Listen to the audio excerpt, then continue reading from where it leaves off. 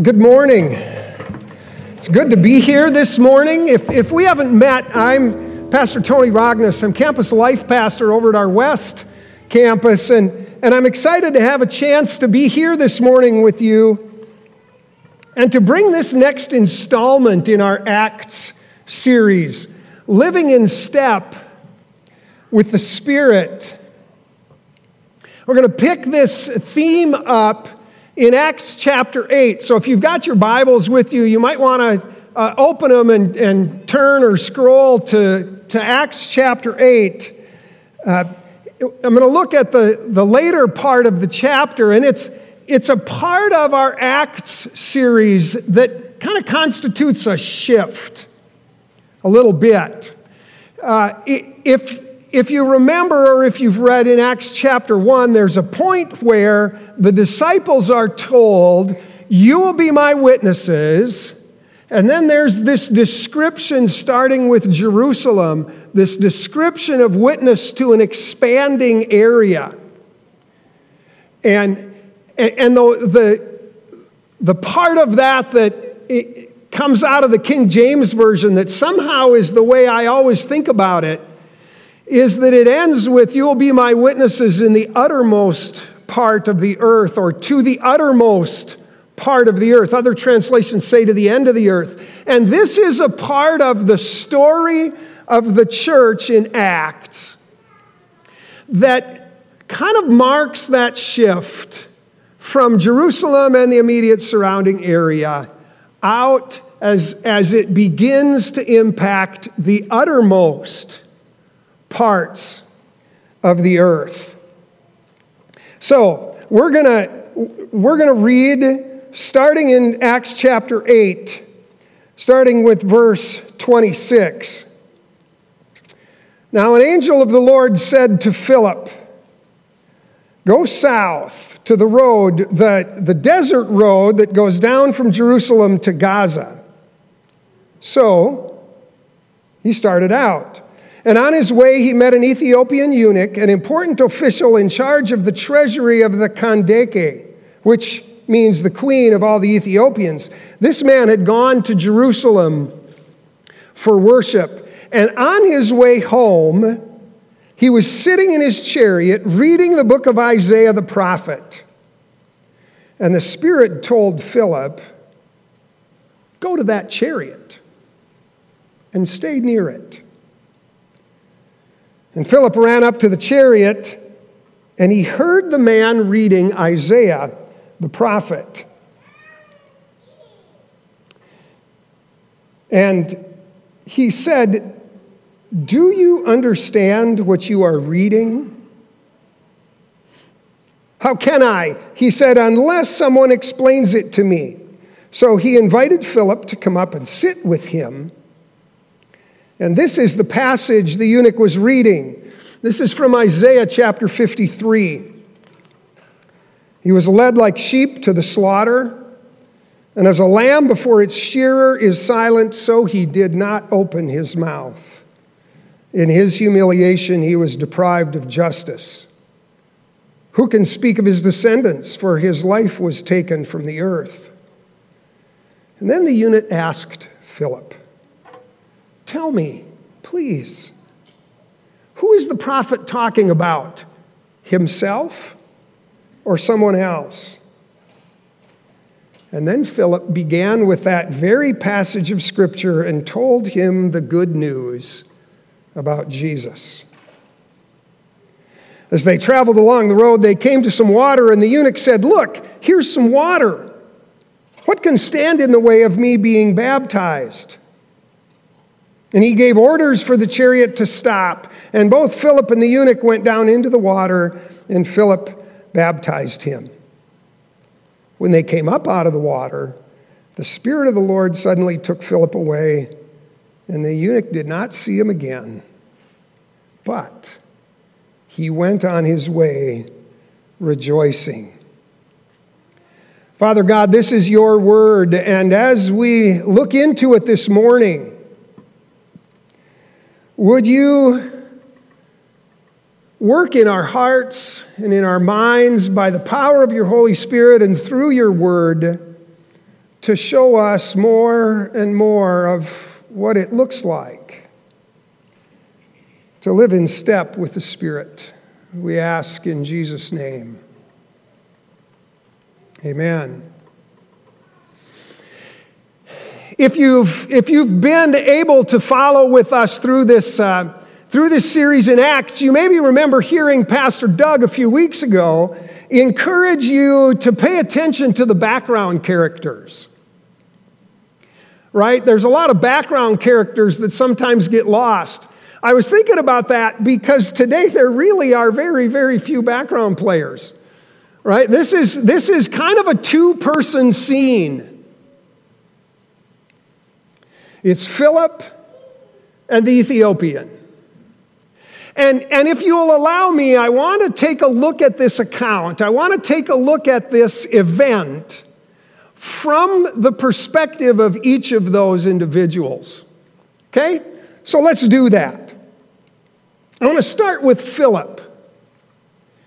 He's known to historians, and particularly to church historians, he's known as Philip the Evangelist. He gets that name honestly. I don't know about you, but wouldn't that be a cool nickname to get? Don't you? You know, I sometimes wish I would be known as Tony the Evangelist. What a cool nickname. What a great way to be known. But he's known as that because in almost every account where we hear something about Philip, in almost every account, Philip is really busy telling people about Jesus. Even the very first account of Philip, you might remember this. Jesus calls Philip, and Philip comes and meets Jesus and then kind of awkwardly leaves. Like, where'd you go? He went to tell Nathanael. Nathanael, I found him, the one whom the scriptures speak of. Come and meet him. See, he's Philip the Evangelist. Excuse me. And in fact, if you look a little earlier in chapter 8, at the first part, Philip, just prior to this story, Philip is in Samaria, and he's going about his ministry, and hundreds of people are flocking to him and the others who are in ministry with him, and they're healing and casting out demons, and it's kind of a crusade, not like the historical Middle Ages military crusade. It's kind of like a Billy Graham crusade, right? Hundreds of people coming and encountering the message of Jesus Christ. And in the midst of this wonderfully successful, amazingly great kind of scene, the Holy Spirit comes to Philip and says, Philip, I want you to go down to the desert road.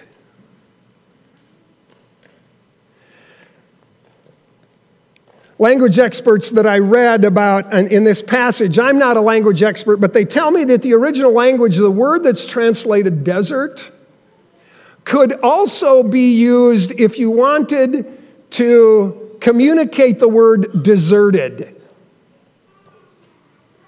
Right? Philip's got hundreds of people coming. And if I'm Philip, I got to say, Lord, what are you doing? This is working. People every day were coming to know Christ as their Savior, coming to faith. And you want me to go down to that deserted desert road? What's that all about?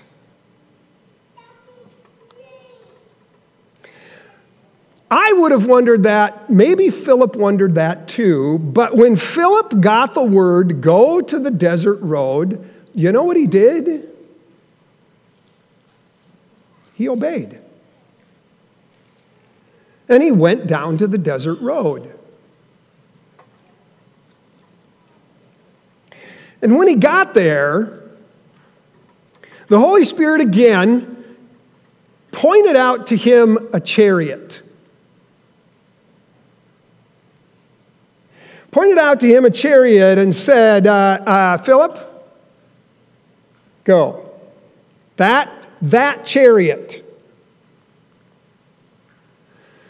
When I was young on the farm, we had a cattle dog, and anytime we wanted it to pay attention to a particular cow or a particular thing going on, the phrase we used for that dog was sick. I don't know what that sounds like in Hebrew,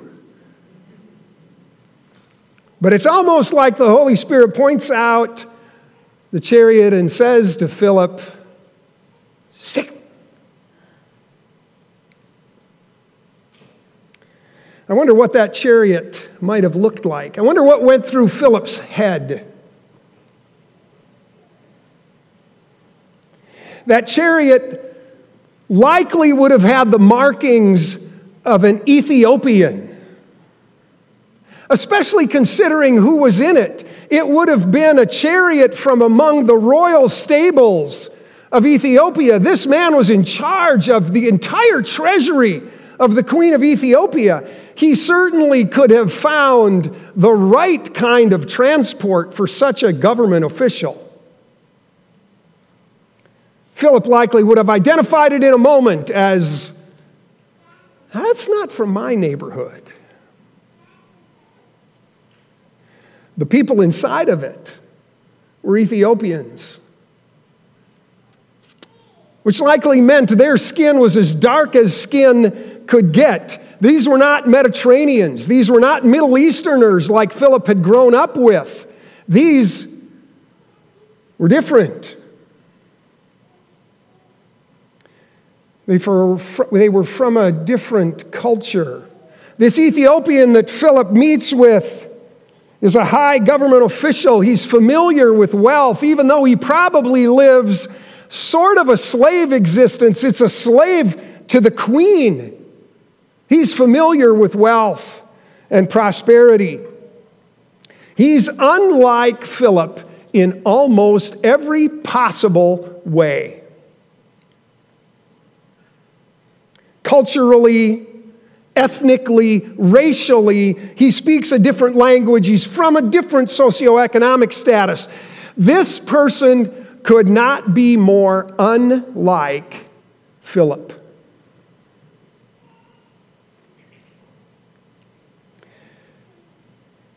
And the Holy Spirit calls him from a ministry in Samaria to people who look like him and act like him to a deserted desert road to whoever is in that chariot. By the way,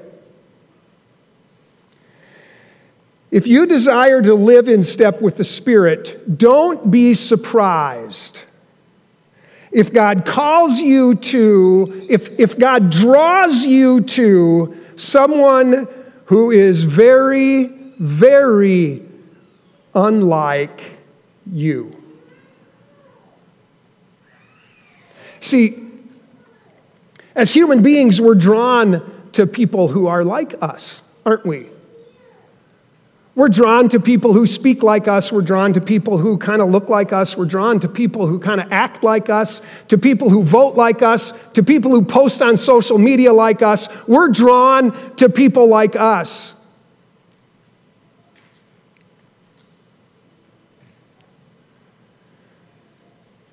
Philip's called to who's ever in that chariot.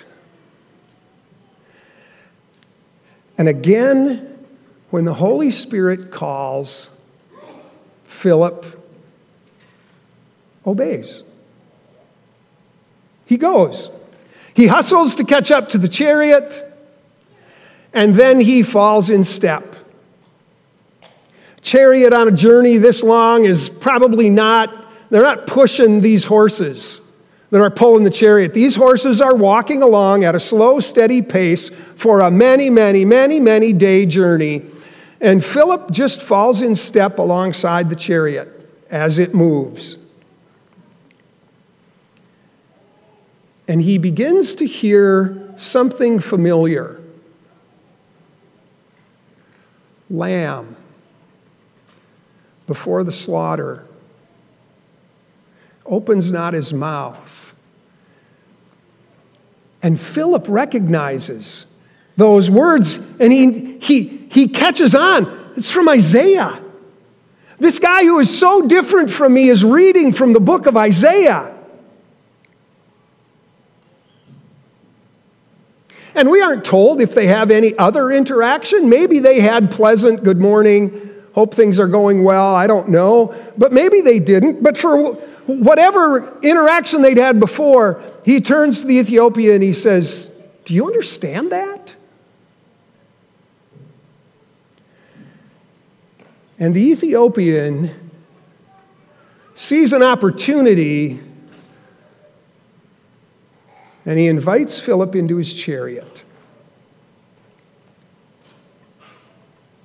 And maybe this was the point where Philip started to recognize, oh, I get what the Spirit of God was doing here. This was an opportunity I would have never gotten to on my own. I'd have never had this chance. And he sits down in the chariot, and beginning with the prophet Isaiah, he tells the Ethiopian the good news of Jesus. I wonder how long that took. Right? They're sitting in the chariot. The Ethiopian's got nowhere to go. This is a long, long journey. And Philip, he's got no other appointments, right? He's on a deserted road with nothing else to do except what the Spirit led him to do. And maybe it was 10 minutes. Maybe it was hours. But at some point in time in the conversation, this Ethiopian points out water and says to Philip, in essence, "Can you baptize me?" And Philip gets this beautiful opportunity, this chance to baptize this person so unlike him into the Christian faith.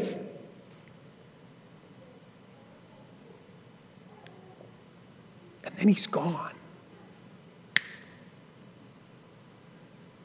Just disappears. Again, I don't know about you, but if I'm Philip, I'm feeling a little frustrated about this. It's like, Lord, I want to do follow-up. I want to exchange contact information. Lord, I want to hear more from... I really want to know how this goes. I want to know the rest of the story. And Philip never gets to know the rest of the story. Luke, doing his research, has found out the rest of the story, and he simply summarizes it by saying the Ethiopian went on his way rejoicing in newfound faith, rejoicing in the forgiveness, the knowledge of the forgiveness of his sin.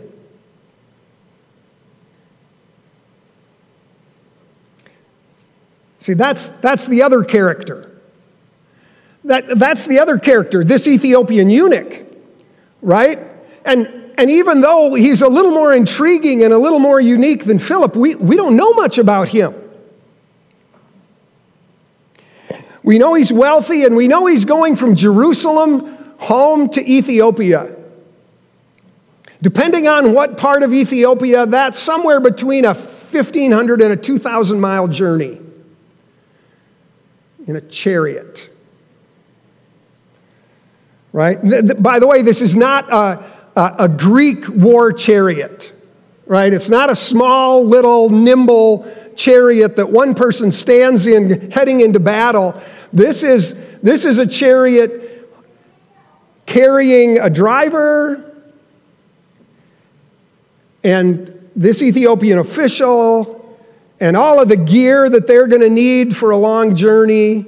There's plenty of room for the Ethiopian to sit there and spread out a scroll of Isaiah and be reading. Well, what else is he going to do on a maybe 2,000-mile journey? You know, you don't have to have good reading material on a journey like that. You'll read anything that's available. But he has, interestingly enough, a scroll of Isaiah. And of course, it's not a culture of Amazon.com, 3 clicks and it's delivered the next day. This isn't Barnes & Noble. I'll go to the Jerusalem bookstore and pick up a scroll of Isaiah. This is a rare, precious kind of thing. There were spots of Jewish worshipers that craved getting a hold of any piece of Scripture. And they couldn't. Oh, but this guy had some wealth and some means. He had found a way to procure a copy of Isaiah. And he was reading it. Maybe because he was very interested, and maybe because he didn't have anything better to do. But as he's reading it, this young man comes and falls in step with his chariot, walking alongside, kind of intentionally. Like, why doesn't this guy keep going at his pace? He's matching my pace. And then when the young man asks him a question, he sees an opportunity and pulls him in and says, "Tell me." And Philip tells him. And as Philip is explaining the good news of Jesus, his heart begins to soften and warm, and in his mind he begins to understand. And he realizes that this lamb that was slaughtered for him, and the price that was paid for him, and the sins that were forgiven were his sins.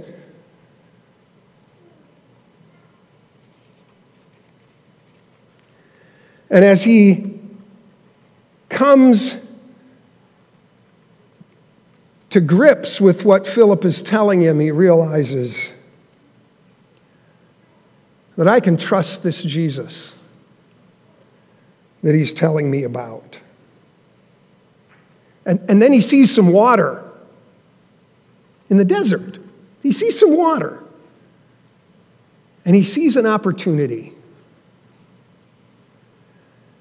And he says, "Philip, I want to be one of these Christ followers. Baptize me."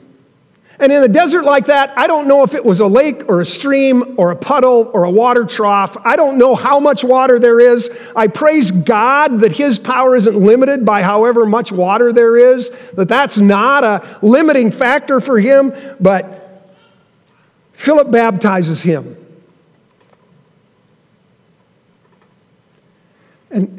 And then he turns around.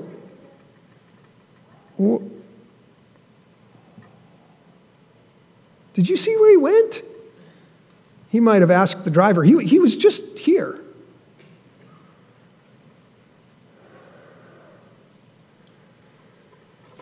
But he gets back in his chariot and he goes on his way rejoicing.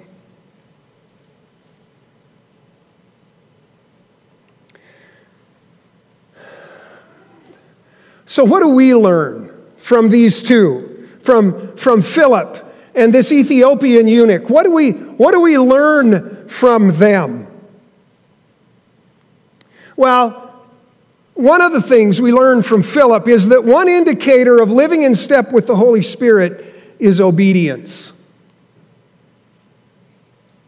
One of the indicators is doing what the Holy Spirit is calling me to do and going where he calls me to go. Part of the indicator of living in step with the Spirit is obedience. And in the Ethiopian, we see that one of the indicators of living in step with the Spirit is that we trust Jesus, that we trust all of what God has done for us.